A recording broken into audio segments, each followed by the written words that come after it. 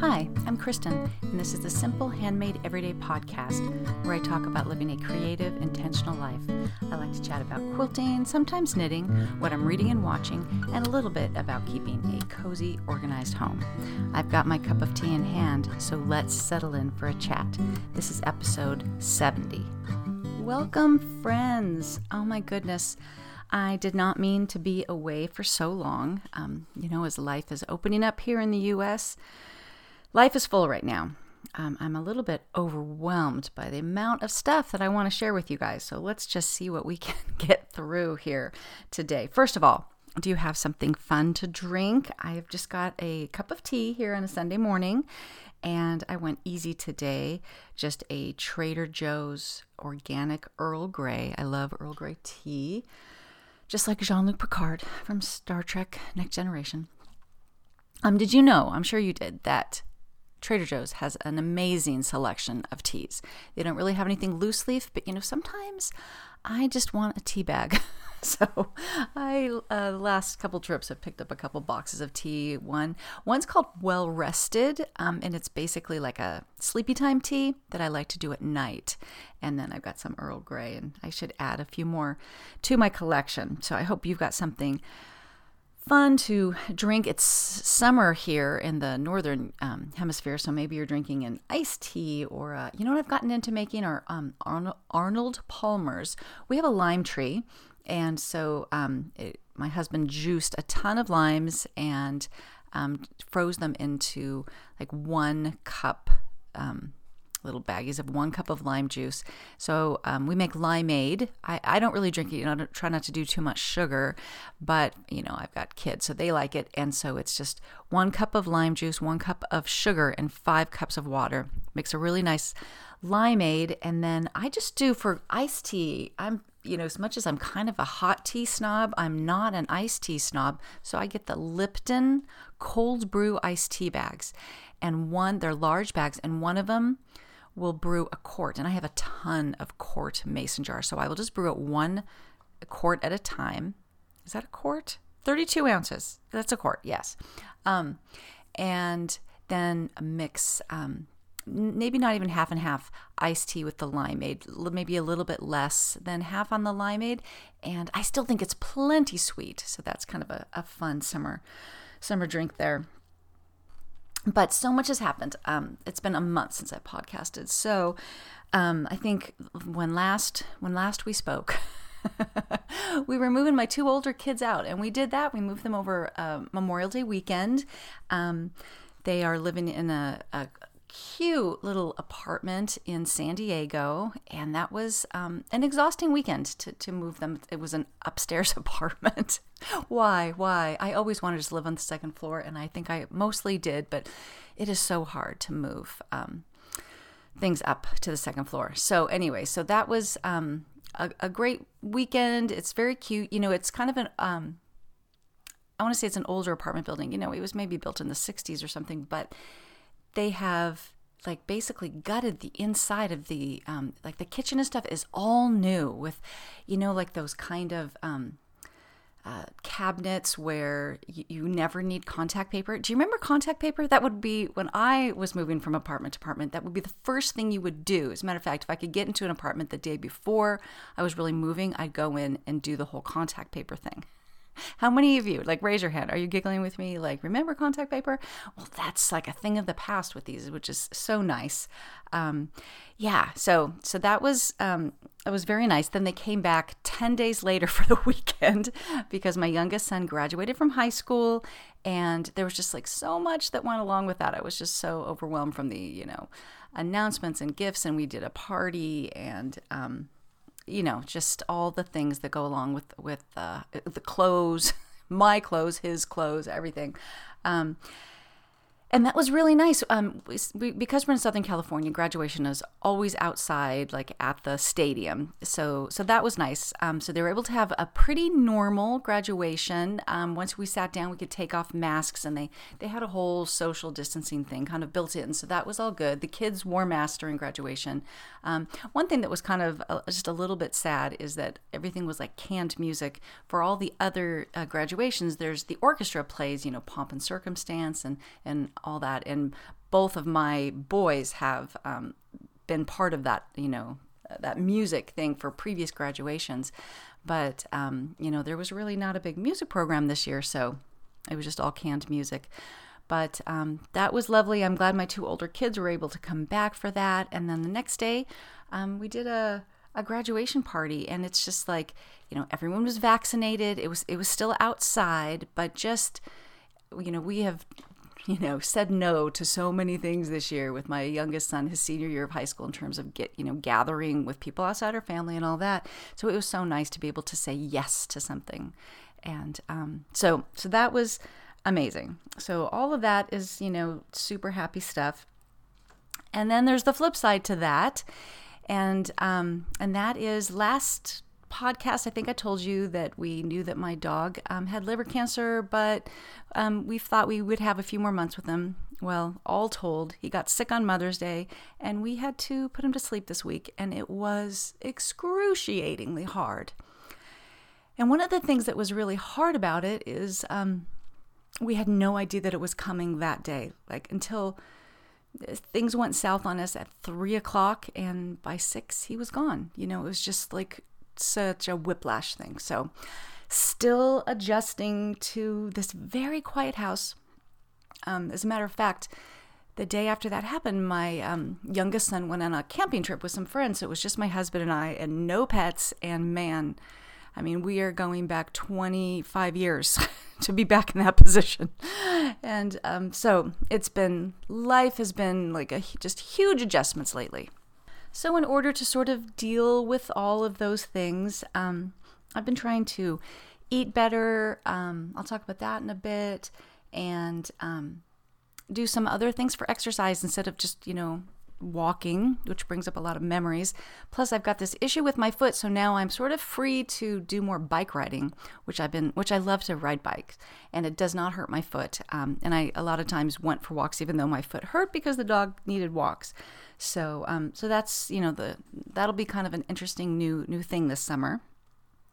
I don't know if I've ever talked about it, but I know I've talked about diet a lot on this podcast, but there is one particular program that I'm finding very helpful. It's called the Galveston Diet. If you've probably seen it on Facebook. If not, I'll put a link in the show notes. But it's a diet that's sort of, or a lifestyle, let's call it that, that's built on sort of 3 pillars. One is intermittent fasting, which I have been doing for a solid year now, and is just part of my lifestyle. My husband even does it now. Eating anti-inflammatory foods and staying away from inflammatory foods. So fighting inflammation is sort of the second pillar. And inflammation leads to things like insulin resistance, which I know that I at least had, if I don't still have. And just as we get older, in a lot of the sort of aches and pains we have a lot to do with inflammation. So fighting inflammation is the second one. And then the third one is really about sort of rebalancing your macros, your fats, carbs, and protein. And in the weight loss mode, it's very heavily high fat and low carb, but not no carb, like not super low. It's still, fruits, some fruits, vegetables, good carbs like whole grains, definitely part of it. And then as you go into maintenance, they allow for more for that. So anyways, I'm kind of digging into that. I bought the program a while ago, and about a year ago is when I really got turned on to this whole inflammation and what fasting does for you. I've talked about reading the Obesity Code, which tells you, like everything you need to know about fasting. But this, the Galveston Diet was created by a woman doctor as she went into menopause and realized that the things that used to work were not really working for her, and spent like 2 years of research on it. So anyways, I'm not an affiliate or anything like that. The program does cost money. It goes on sale all the time. But I'm actually doing a boot camp to sort of get myself really going into it. I got the fasting down, not perfect on the inflammation, and I'm certainly not perfect on getting those macros right. So I'm kind of hoping to, I don't know, as there's less kids in the house and I have more time. It's I'll get into that more. It's kind of a strange phenomenon to not have every moment accounted for. I'm just like, I'll talk about this at the end, but kind of just investing in myself right now. And so this is one of those things. So let's get on to the quilting. And thanks again to the Fat Quarter Shop for sponsoring the podcast. The Fat Quarter Shop is a one-stop show for quilting fabrics and supplies for quilters around the world. They stock quilt shop quality fabrics, pre-cuts, quilt kits, patterns, notions, and even cross-stitch supplies. Join the Fat Quarter Shop for their 14th annual Designer Mystery Block of the Month Club. This quilt will leave you with a sugar rush with 12 sampler blocks by designers from Moda Fabrics to sweeten the deal. Each quilt block finishes at 12 inches square and features the Strawberry and Rhubarb fabric collection by Fig Tree Quilts from Moda. This club is perfect for beginners and experienced quilters. It runs from June 2021 to May 2022 and ships around the 10th of every month. I'll put a link in the show notes. So it's starting now. I just want to say it's not too late to jump on the bandwagon. And have you seen this fabric from Fig Tree? It is adorable. It's got the peaches and kind of orangey reds and some lime greens. It's an absolutely gorgeous fabric line. So I'll definitely put a link in the show notes. Check it out. All right, let's talk about quilting, which is kind of a fraught subject for me. So once my two older kids moved out, some space opened up in the house to set up my sewing room again. I had this idea that I would set up my sewing room upstairs in my daughter's room, and I think that is still the plan. I think I need to paint the walls. They need to be painted anyways, but they're a blue, and I just am wondering if that will really affect the way colors look in that room. It is at the back of the house, which gets the best light. But in the meantime, I actually offered that room up to my youngest son, who has shared a room with his brother his whole life. So let me just set the stage for you that these are two 6'4" boys, young men, they're actually adults, that were sleeping in bunk beds like through this whole pandemic. Just there's childhood. I mean, we just don't have any other space in the house. So and I think they didn't really mind because it's all they've ever known, really. But so they've been sleeping in bunk beds, and the way that room is it's kind of small, and there's just like kind of a walkway around it. There's like really no open space. It's a very crowded room, which is why my college son, his whole desk setup area was our dining room through this whole pandemic, and he spent all his time down there and really only slept in the bedroom, and like would go to bed at like 2 a.m. there, and so he didn't spend any time there. But the younger son, he sleeps on the bottom bunk, always has. And so I said, well, would you like to move into Chloe's room for the summer? Because it's actually, I think the ceiling is not higher in that room. It's just open, it's just open space.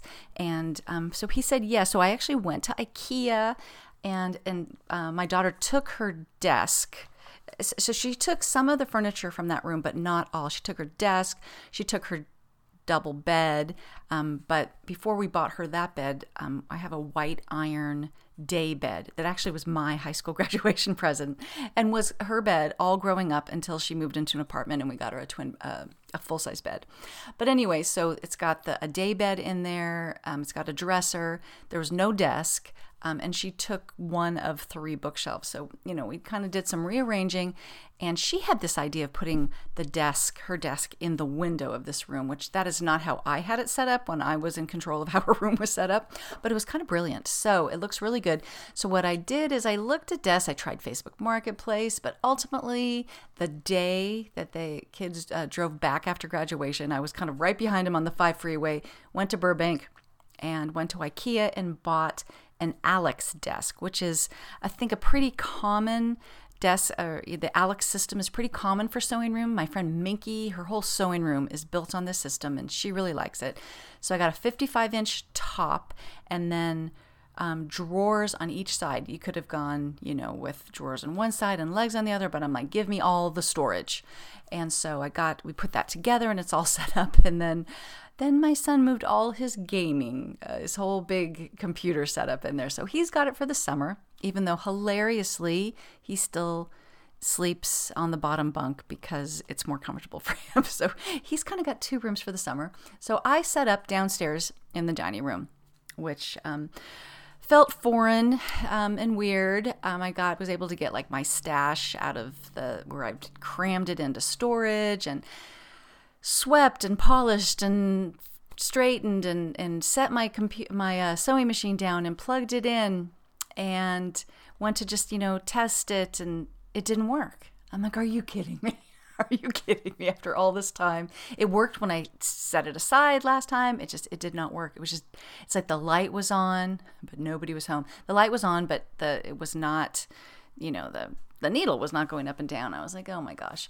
And it's a Juki, and I bought it in the Valley. So it's like at least a 30-minute drive to go get it serviced. It's a great sewing machine warehouse in North Hills. It's great.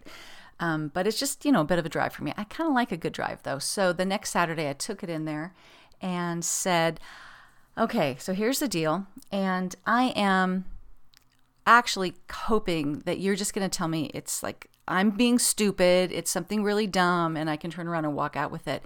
And this woman, older woman that works there, she was sitting in some, like aside in the store, and she got up and she walked over to it and she flipped the little bobbin thing.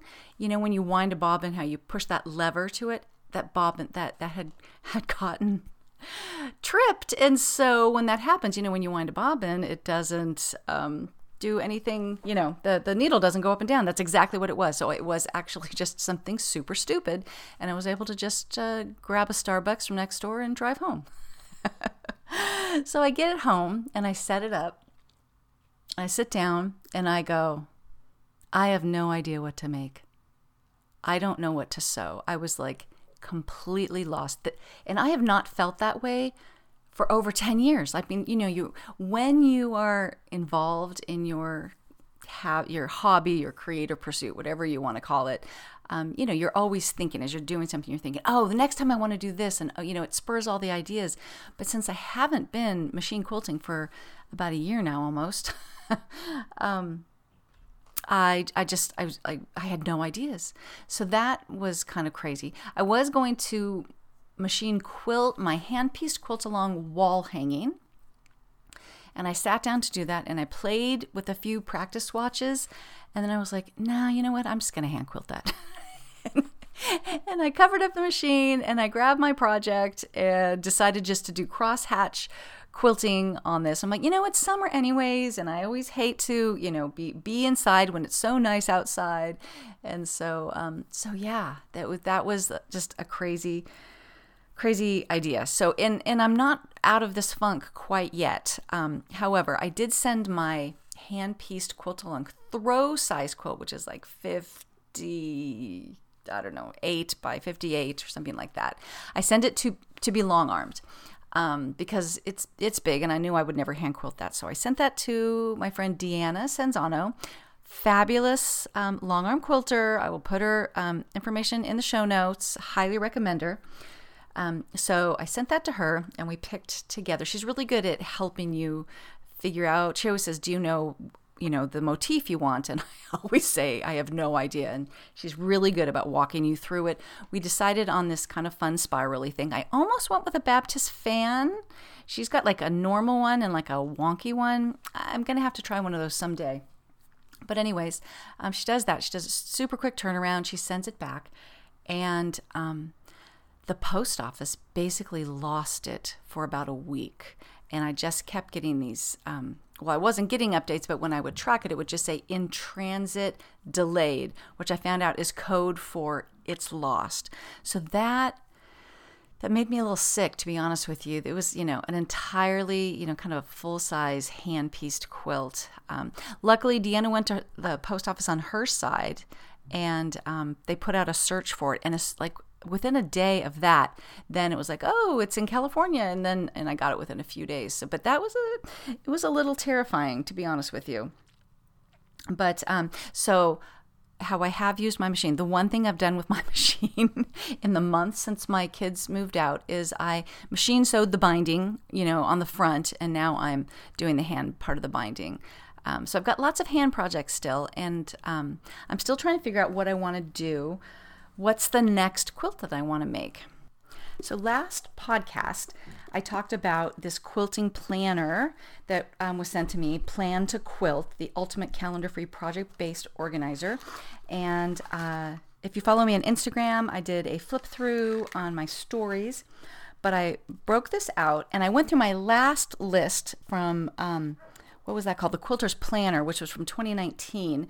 And I looked at what were the whips and what were the ideas I had in that planner, and what do I want to carry over there. The first thing I realized is that I finished a ton of quilts. I really have.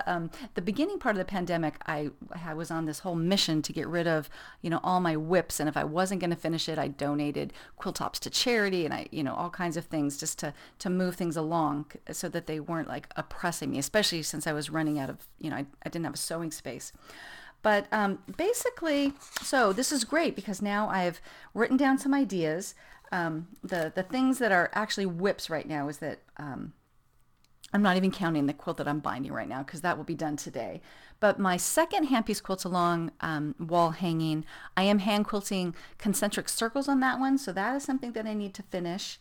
And I start my first foray into hand piecing is I did one of those Fat Quarter Shop block of the month things like from, I don't know, 5 years ago, and I've hand pieced all the blocks. I just need to put together the quilt top. So that's kind of, and the only reason I haven't done it is it's like 72 blocks. They're small blocks, and I need a lot of space to lay it out, and I just have never had that space. So I think I will hand piece the rest of that top, but I will have it probably machine quilted though. It's a big quilt. It's like a real throw size quilt.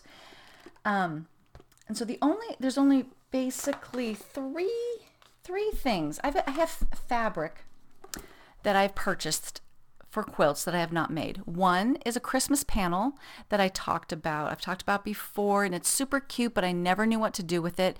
And so I bought a pattern that I've talked about from Orange Dot Quilts, and I can't remember what it's called, but it's basically one of those things where you stack it and cut it and put it back together, and it creates kind of like a color wash quilt. And then she has you save one piece of the panel to put on the back so that you could like say, this is what it looked like. So because I'm just never going to make a real Christmas panel quilt. So I've got that and I want to do that. And then I've bought, again, I think it's been almost 10 years that I went to the Sisters Outdoor Quilt Show, and I went to the Stitching Post, which is the quilt shop there, and bought a pattern and fabric from Valerie Wells. I have no idea what it's called. And it's blue, and it's got a big focus fabric of this bird, and it's very pretty. And I was cheap about buying the coordinating fabrics, and it's a lot of blue, and when I've gone to try to find other blue fabric that would go with it, nothing is quite right. It's like there's too much yellow. It's blue is very hard to match. And so I want to figure out something to do with that fabric. And maybe what I'll do, because I don't have a lot of fabric, I might do that my Loyal Heights free pattern, which is just an uneven Irish chain. That's one thing, is I kind of want to remake some quilts that I've given away. The Loyal Heights free pattern, which is on my blog, is one of them. And then I made a granny square quilt that I really enjoyed making, and I think I might remake that. It seems kind of dumb in my mind to remake quilt patterns because there are so many out there, right? So why would I make the same one twice? But I gave away some, like what were kind of favorite quilts, so I'm thinking about redoing those. And then maybe I would just use the big focus fabric of these birds as the quilt back is what I'm thinking about for that one. And then I've also got these Fat Quarter bundles of Sweet Prairie fabric by Down Grapevine Lane that I absolutely love, and I've never been sure what to do with them. So maybe I'll do the granny square quilt with that. But having this written out has really helped me kind of shovel through that. And I was able to also just brainstorm other quilt ideas. I've always wanted to do a low volume quilt. I really want to do something that uses my stash. I don't use my stash enough, which brings me to, I'm reaching over to get some books right here. I was able to move some of my quilting books into my daughter's room, into the empty bookshelves, so that I could kind of see what I had. And I've talked about these books before, but I think I'm going to revisit them to get inspired for different quilts that I want to make. One of them is Sensational Quilts for Scrap Lovers by Judy, I want to say Gauthier. And she has, it says color and cutting strategies, and there's some really cute scrappy quilts in here. So that would be a good challenge. And then I talked big before about the Harriet's Journey, which is a sampler's quilt that's from the Elm Street Quilt Books. And so I've got that book. So anyways, bottom line is I got some creative juices flowing, but it was scary. I'll be honest with you. When I sat down and said, I don't know what to do, like, is quilting over for me? I mean, I had a whole identity crisis thing. So anyways, I think that I'm fighting my way back from that. And while we are talking quilting, I wanted to share with you a book. And this is a book that was sent to me by Krista Watson. I'm sure you know who she is. She's a fabulous free motion quilter and fabric designer, actually. But she has, and book author, she's got a bunch of books out. And I don't know if you guys remember, but years ago, gosh, I don't even know when, but a group of friends, Holly Ann from String and Story and Vicki from My Creative Corner 3 and Jen from Quilt and Jenny, we did a blog hop situation where we worked our way through a Krista Watson book. I've actually done 2, The Ultimate Guide to Machine Quilting, and I've also worked my way through Free Motion Meandering. This is when I really wanted to master free motion quilting, and I got pretty good, I gotta tell you. And then sent a quilt to a long armor, and then decided that was really easy. But I am really glad I have these skills, and they come back pretty quickly. So Krista has written a new book called 99 Machine Quilting Designs, Ideas and Options for Walking Foot and Free Motion Quilting. I keep saying free motion, but she also does a lot of walking foot and kind of straight and organic curves and things like that. So she's written a lot of books that really walk you through exactly how to do the different motifs, but this one takes a little bit of a different tact. She has, as she says, 99 ideas. So like when you are faced with a quilt top and you are not sure what to do with it, you pull this book out and you just flip through until something jumps out at you. Oh, here's like one, ribbon loops. This was actually one of my favorite ones that I learned to do. And so this one, it has photos, and it still has some brief instructions, written instructions, and then a diagram with arrows to show you how to draw each of these. So she really just breaks it down to the simplest way to explain how to do all these different motifs. So let me just go. So we've got the organic wavy lines, echoed wavy grid, wavy shattered lines. These are some walking foot designs, wavy chevrons. Things to do with if you have decorative stitches built into your machine, with some ideas of things to do with those. Loops, double loops, loops and stuff, where you can build in like from a meander, build into stars and hearts and things like that. Things like as you're moving down a quilt, adding hearts or triangles, pebbles, cobblestones. I've never seen those. Oh, that's really cute. It's like elongated pebbles, double pebbles. A lot of geometric designs, switchbacks, ribbons, swirls and pearls, which is maybe my favorite look of a design, but both swirls and pebbles are really hard for me. And then improv quilting, where you kind of just put it all together. So anyways, it's a fabulous book with a ton of machine quilting inspiration. So while I was waiting for my quilting mojo to come back, I did pull out the book I talked about last time called A Field Guide to Color, which is a kind of book a little bit about color theory, and it's called a watercolor workbook. So I got that book for Mother's Day, and I bought myself some paints, some watercolors, the ones that she actually talks about in that book, and some brushes. Like I said, I'm kind of, investing in myself, and I've spent a few evenings doing some watercolor. You know what? It's hard. It is hard to control the paint, the amount of paint, where the paint goes. I've been working my way through some YouTube tutorials, which a lot of them have just been really exercises in getting a gradient, like really just learning to use the paints. Like I am not artistic at all, so I don't even know what my end game is with this. I'm probably never going to be one of those people that, watercolors beautiful flowers and leaves and things like that.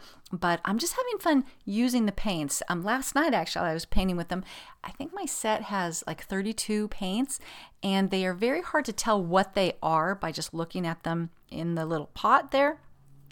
So I just kind of made a swatch list of them so in the order of how they are laid out on my palette there, so that when I want to go for a certain color, basically anything from blue down to black just looks black in the pot. so that was just kind of fun. And she has a lot of exercises in A Field Guide to Color of just painting meditation, painting lines, painting dots. And even that is like really interesting with, the more saturated your brush gets, how much fatter your lines are. And again, how much paint is on your brush. So anyway, so that's just been a fun, creative outlet that I have not honestly been pleased with anything I've done, except for actually when I did the little gradient thing, which was a YouTube tutorial. I turned that into a Father's Day card. So my friend Vicky, we were talking about watercolors. So she also has watercolors, and she's been doing kind of these fun washes, and then doing kind of Zentangle style doodles with a nice black like pigment pen over it. But again, I'm not really gifted artistically that way, but it looks really cute and just super fun.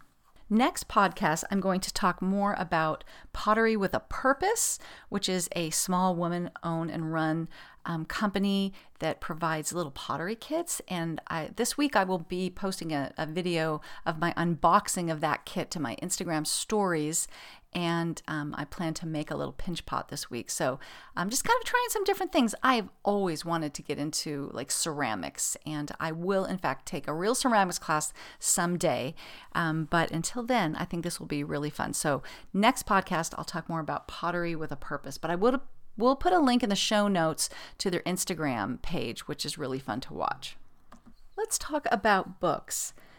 Because this has been a month of transitions and, good times and bad times, I've been doing just a lot of easy comfort reading. Last podcast, I talked about a murder mystery series called the Notorious Murder Mysteries, and I realized that I didn't say all the things I wanted to say about it. I don't even remember how many of those books I had read a month ago, but I've read them all now. There are 9. And I blew through them, completely enjoyed them. They're the mysteries are just kind of fun. They take, the main character is a knit store owner, and then there's a local cop. It's got this cozy, small town feel to it, and it's super fun. There are some things that kind of bug me about it. One is that she uses really like punny names for all the businesses, and it's like ridiculous that every business in this town would fall in line with these punny names, like, I don't know, Artsy Tartsy for the coffee shop, and Notorious is the knit store, and now I can't even remember all of them, but they're all over the place and they're a little cringy. But the mysteries are fun, light reads, so if you need a little escapism, I completely recommend that whole series, Notorious Murder Mysteries, which is apparently written by an established knitwear designer. She writes it under a pen name, and there's like always a knitting pattern at the end of the book. And then I moved on to Jeffrey Archer. So if you've listened to me for any length of time, you know that I love Jeffrey Archer, and talked about the Clifton Chronicles series a ways back. I've read all those and listened to them as audiobooks, which are fabulous on Libby. As a matter of fact, when I have trouble sleeping, sometimes I just get on Libby and download one just to listen to while I fall asleep. And it does not matter that I'm missing things because I know these books backwards and forwards. As a matter of fact, I was having a conversation with my dad on Father's Day, and then right then just ordered the first one of the Clifton Chronicles to send to him, because we've talked about him before, but he's like, what are they called again? So I just sent him the first one to get him going, which is just kind of funny because he is the one that got me onto Jeffrey Archer when I was in college reading Cain and Abel, which I should really reread. I really love that. But since then, And I think I've mentioned this before because I started this book, but it was pretty clear about 20 pages in that I never got anywhere with it, so in the Clifton Chronicles, there is a character that writes a series of books. I want to call them mysteries. I guess they're not really mysteries. The character writes a series of books called the William Warwick series, spelled Warwick, but they say Warwick, who's a cop. So it's like one of those type things. And so after Jeffrey Archer finished up the Clifton Chronicles, he started writing this series of books, the William Warwick series, that the character in his previous book series had written. Have I completely confused you? Anyways, those are delightful. I've read, the first one is called Nothing Ventured, and I'm in the middle of the second one called Hidden in Plain Sight. And they're just, I can't tell you anything else besides the fact that they are very Jeffrey Archer. It is funny because I'm reading that book, but I'm also listening to some random one from the Clifton Chronicles, and I keep getting them confused in my head. Very similar types of stories, really high-achieving people. Everyone is, a lawyer or, a senator or something, and crazy amounts of things happen to them. But so anyways, if you like Jeffrey Archer and if you like the Clifton Chronicles, you will totally like the William Warwick series. So there are 3, I think going to be 4. I think the 4th one's coming out soon. So it's kind of a good series to get in on now. So that has been really fun. Also easy reading. I just need things right now that just kind of keep my mind off of the things I don't want to think about. The other thing, and I haven't just reread it, but I did want to mention that The Lazy Genius Way, right now, I don't know when you're going to listen to it, but it was on sale on Kindle for $1.99. And so this is on June 27th, 2021. I did not buy it for $1.99. I paid the full Kindle price for it, and I still think it was totally worth it. I've talked about The Lazy Genius before. There's a podcast, there's a book, there's a website, and what I like about her, I've said it before, so sorry if this is repetitive, is I feel like she and I think very similarly, but she has all these things that I sort of think and kind of work into my routines. She has created a system for and put a name to, and that is so valuable. And if you're on, she's got a really good Facebook group too, where people say, "Help me, lazy genius." This, and the reason it's called Lazy Genius is you want to be a genius about the things that matter and lazy about the things that don't. And that's one of her. There's a couple of her tenets that I find particularly useful. I think there are, I don't know, like 10 or 13 that she goes through in the book. But the ones that come up over and over are decide once. There's all kinds of things that you can decide once on. And I talked about this on a podcast before where we talk about, like, I want to have my go-tos. This is my go-to makeup. This is my go-to entertaining dinner. This is my go-to dish when I'm going to bring a meal to someone. This is my go-to brand of jeans, or just decide once. A lot of decide once things are really good for decide once on teacher gifts, or decide once on on birthday party gifts, things like that, where you just like, this is what we do, and I don't really have to think about it. It's not a crisis because this is how we handle that. So decide once is a good one. And the other one is decide what matters. And that's kind of interesting. And let me see if I can think of an example. So how about this? Somebody might say in that Facebook group, I know I need new makeup. Help me, lazy genius, this. Here's what matters. It matters that it's not too heavy, that it's cruelty-free, that I can get it at Target or whatever. What doesn't matter is that it's trendy, the cost, or what, so it helps you when you need to tackle a problem. It helps to figure out what is important to you. And there's a lot of people will go like, we need new furniture. This is what's important. It's stain resistant. It's durable. What doesn't matter, cost. I will pay whatever it takes if it meets these other criteria. And that's a good thing to know about yourself. So so you're not like bargain hunting when you realize, no, you know what, I'm ready to invest in this. So anyways, decide once and figuring out what matters are two really good lazy genius principles. The other thing she's really good at is stuff to do with food.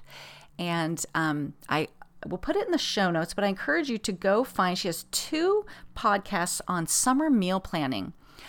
She has one that just came out in June, and then she references one from a year ago, the one she did last June. And I totally went down this rabbit hole, which is to create a summer meal plan by creating what she calls like a meal matrix. And so I have these categories, and this also helps with meal planning, and I've started planning meals 2 weeks at a time. So here are my categories. I wish I had brought my notebook in. So you have like 10 categories, and then 3 to 5 dishes or whatever fits with your life in these categories. So one category is things on a bun or in a wrap. Another category is noodles. Another category is like rice bowls or things that go over rice. I have like one category for me is a charcuterie board, even though I just do one of those, but it's still a good category. Same thing with pizza. Homemade pizza is just one category for me. Things you can do on a grill, egg-based dishes, Mediterranean dishes, because we like those especially. And then I actually have a category called Ben's Not Here. Ben is my youngest son, and there's some things that he doesn't like it turns out anything Indian, like curry, and he doesn't like chili. And so when he's not here, if I know he's going to be out, I will go to the Ben's Not Here category, and let's have one of those. So that actually has been really cool. So then as I menu plan, I literally will just go, okay, and I move things around all the time, but as a basis, I'm like, Mondays are things on a bun or in a wrap. Tuesdays are tacos, and I've got like 6 kinds of tacos I do. Wednesdays are main dish salads. Thursdays are things on a grill. Friday is either pizza or a charcuterie board or out. And then the weekends are a little more free for all. And like I said, I'm not sure we've ever had a week that exactly went like that, but that kind of helps keep it balanced. Also, I'm always balancing, like, is this a beef dish? Is this a chicken dish? And that's why I've got the egg dish in there to kind of break up that we're not always eating meat. But anyways, I will put those 2 episodes in the show notes, and it's just been a super helpful way. She also was talking about cook in the summer like you're on vacation. Keep it simple, keep your options limited. And where I kind of feel like, oh, it's summer, I should get really creative. I'm like, you know what? I got other things to do. I don't want to get creative. I want solid, tried and true recipes for the summer. And so that's been really helpful. In addition to actually reading, I've been listening to books. I finished up The Death of a Perfect Wife by MC Beaton. That was one of those books that I downloaded on Chirp, which is like Audible but cheaper. And if you get on their email list, they give you a ton of deals. So I think I bought that for about $2.99. That was really fun, cozy mystery. There's a Scottish constable named Hamish, and the guy who read that book does the most amazing accents. What's really funny is the actual part where he just narrates. He has a really deadpan way of speaking, but he knocks it out of the park in all the accents, and there's a ton of accents. So I thought that was interesting. I also listened to Effortless by Greg McKeown. I think is that how you say his last name? He's the guy that wrote Essentialism, which I read probably a year ago or so. Essentialism is actually, it's a lot. It kind of goes hand in hand with the lazy genius way, and that is like the figure out what matters and then do more of that thing. And so essentialism is figuring out what matters, and then effortless is figuring out ways to, once you know what matters, do it so it doesn't feel like a lot of work. So it's a lot about getting into the habit of doing things, making things easier. And that was a really good book. I highly recommend it. And I did it from Libby, the audiobook, and the reader was good. It might be the guy. I'm not the author. I'm not even sure. And then the last book I want to talk about is from Lisa Woodruff from Organize 365. It's called Organization is a Learnable Skill. And I probably am like the last person in the world that needs to read a book about organization because I am pretty organized, but I really just like the way this woman thinks. She's the woman behind the Sunday Basket, which I've talked about. Again, probably next podcast, I will talk about, I got the Financial Binder, which is a way to organize all your financial information so that if anything happens to you, somebody could step in and figure things out, which is a huge worry of mine.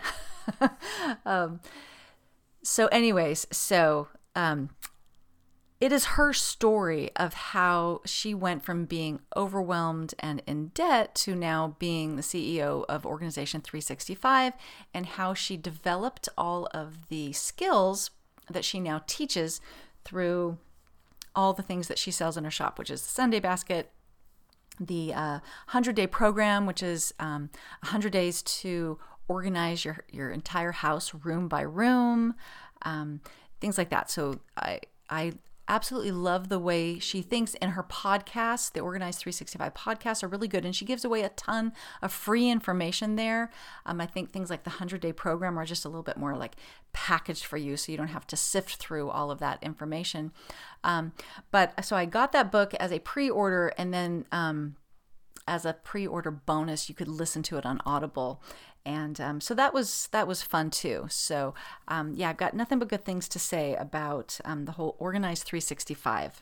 Such a backlog of stuff to talk about. Should have saved some of it for the next podcast. But so let's move on to like shows. So I think I told you last time that I was working my way through the Brokenwood Mysteries, which is on Acorn. I really have loved that. I'm sadly done with those, and moved on to I think it's called the Miss Fisher Modern Mysteries.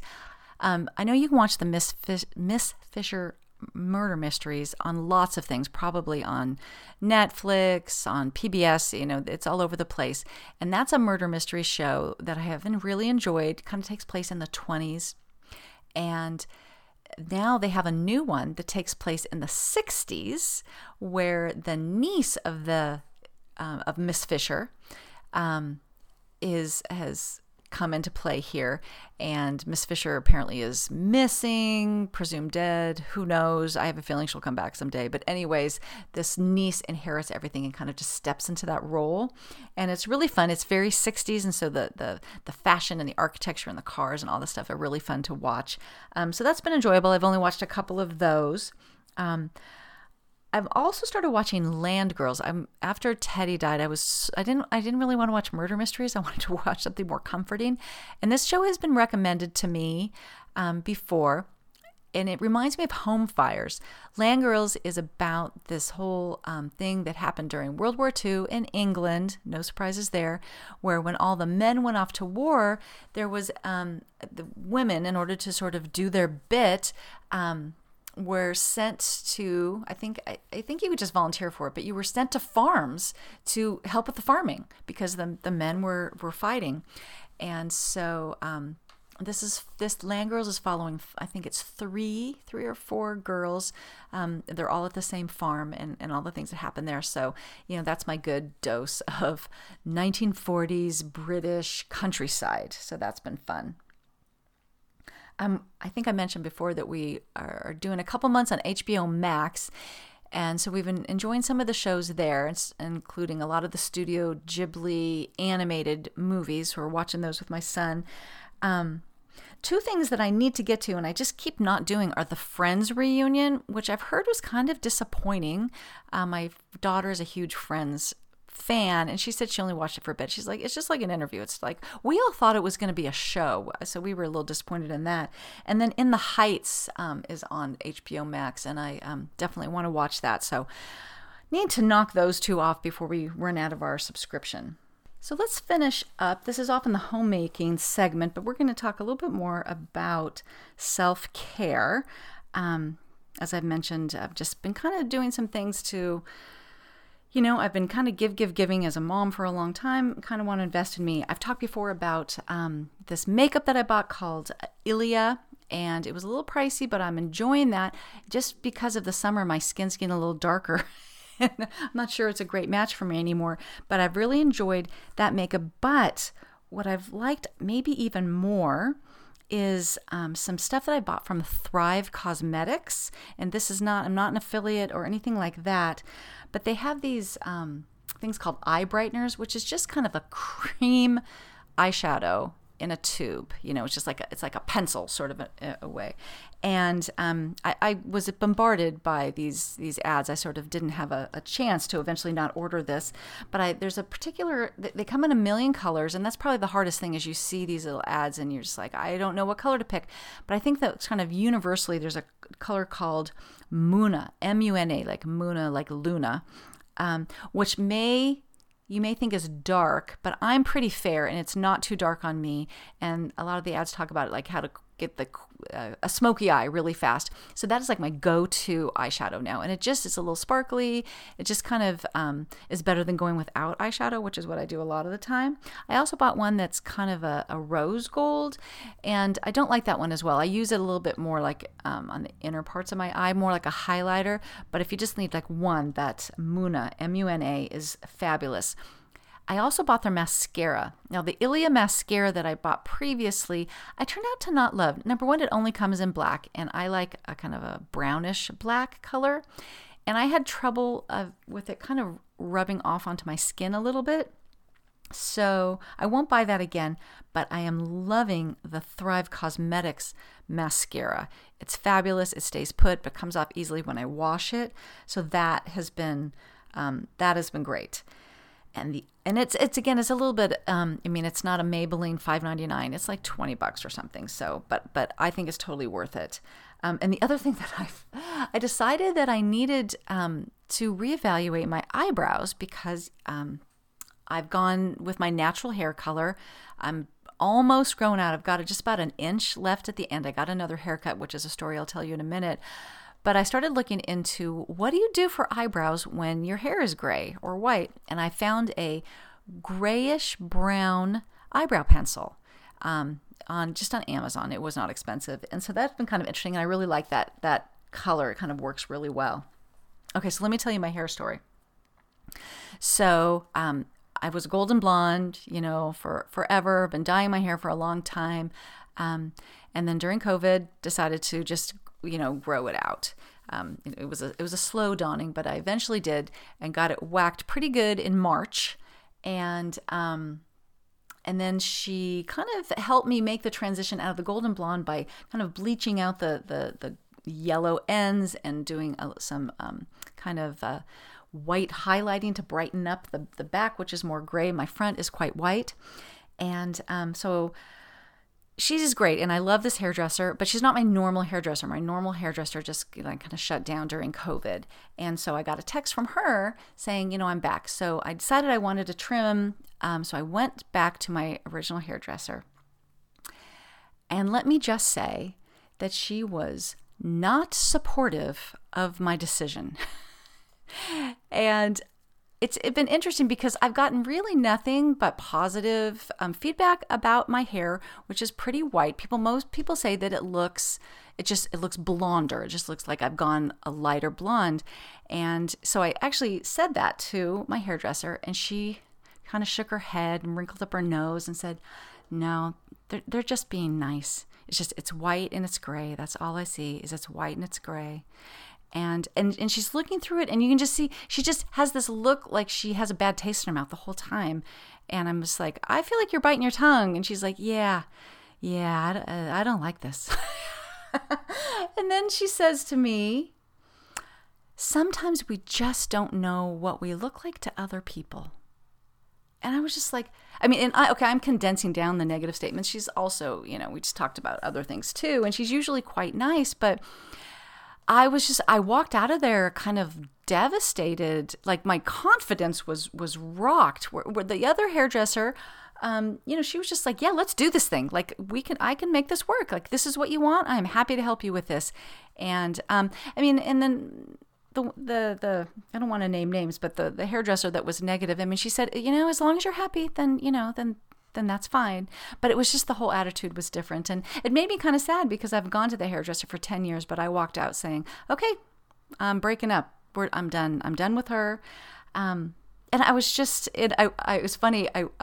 I went outside. I took some selfies in the sun, and I actually was picking up lunch for the family inside. I'm waiting in Chipotle. I'm in the corner. I'm taking a selfie of I'm like, am I wrong? Like, does my hair look like crap and nobody is telling me this? And so I'm taking pictures. I'm texting them to friends going, my hairdresser just said that my hair looks terrible. Like, talk to me. And it took me about 2 days to come back from that. But man, words have power. So anyways, I'm proudly gray and white, but I'm not going to let her derail me. So, okay, we're coming up on an hour, but the last thing I want to talk about also, again, not affiliate, but just me being a sucker for Instagram or Facebook ads, is I went down the rabbit hole of Olive and June nail manicure system. I've been wanting to do it for a long time, but honestly, I just thought it was kind of expensive. But the Lazy Genius has a 20% off code, which is just Lazy Genius, which is what I used. And I got the whole system with only one color of nail polish. Now, I love to get pedicures, and I probably will still continue to get those. But I don't like to get manicures because they just don't last. I mean, pedicures can last me like 6 to 8 weeks. Manicures, they just go out the window so quickly. So it would be good if I knew how to do them better myself. And I really enjoyed the system. I did an Instagram story on it. I probably should create some highlights. I don't have any right now. But what's nice about the system is, first of all, there's videos that kind of walk you through exactly how to do things. But there's clippers. There's this whole thing about where they explain how to train your cuticles, which is the one part of the manicure that I love coming out of getting a manicure because my cuticles look so good. But they talk about once a week when you come out of the shower, push them back with your thumbnail. She's got this fabulous cuticle serum that I've been putting on every day, and I do think that is going to help a lot. I think my cuticles get really dried out. There's a whole system of how to put on the nail polish, where you buff it and then you put a nail polish remover on and then you paint and you wait like 5 to 10 minutes between coats. The brush is rounded and there's a very specific way that you paint it that just, is better. And then it comes with a little paintbrush that you can dip in the nail polish remover to just kind of touch up anything around that you get on your skin. There's this thing called the Poppy, which is a large handle that you put on top of the nail polish that really helps you specifically paint with your non-dominant hand. So anyways, the whole system costs like $40. But I'll use it over and over.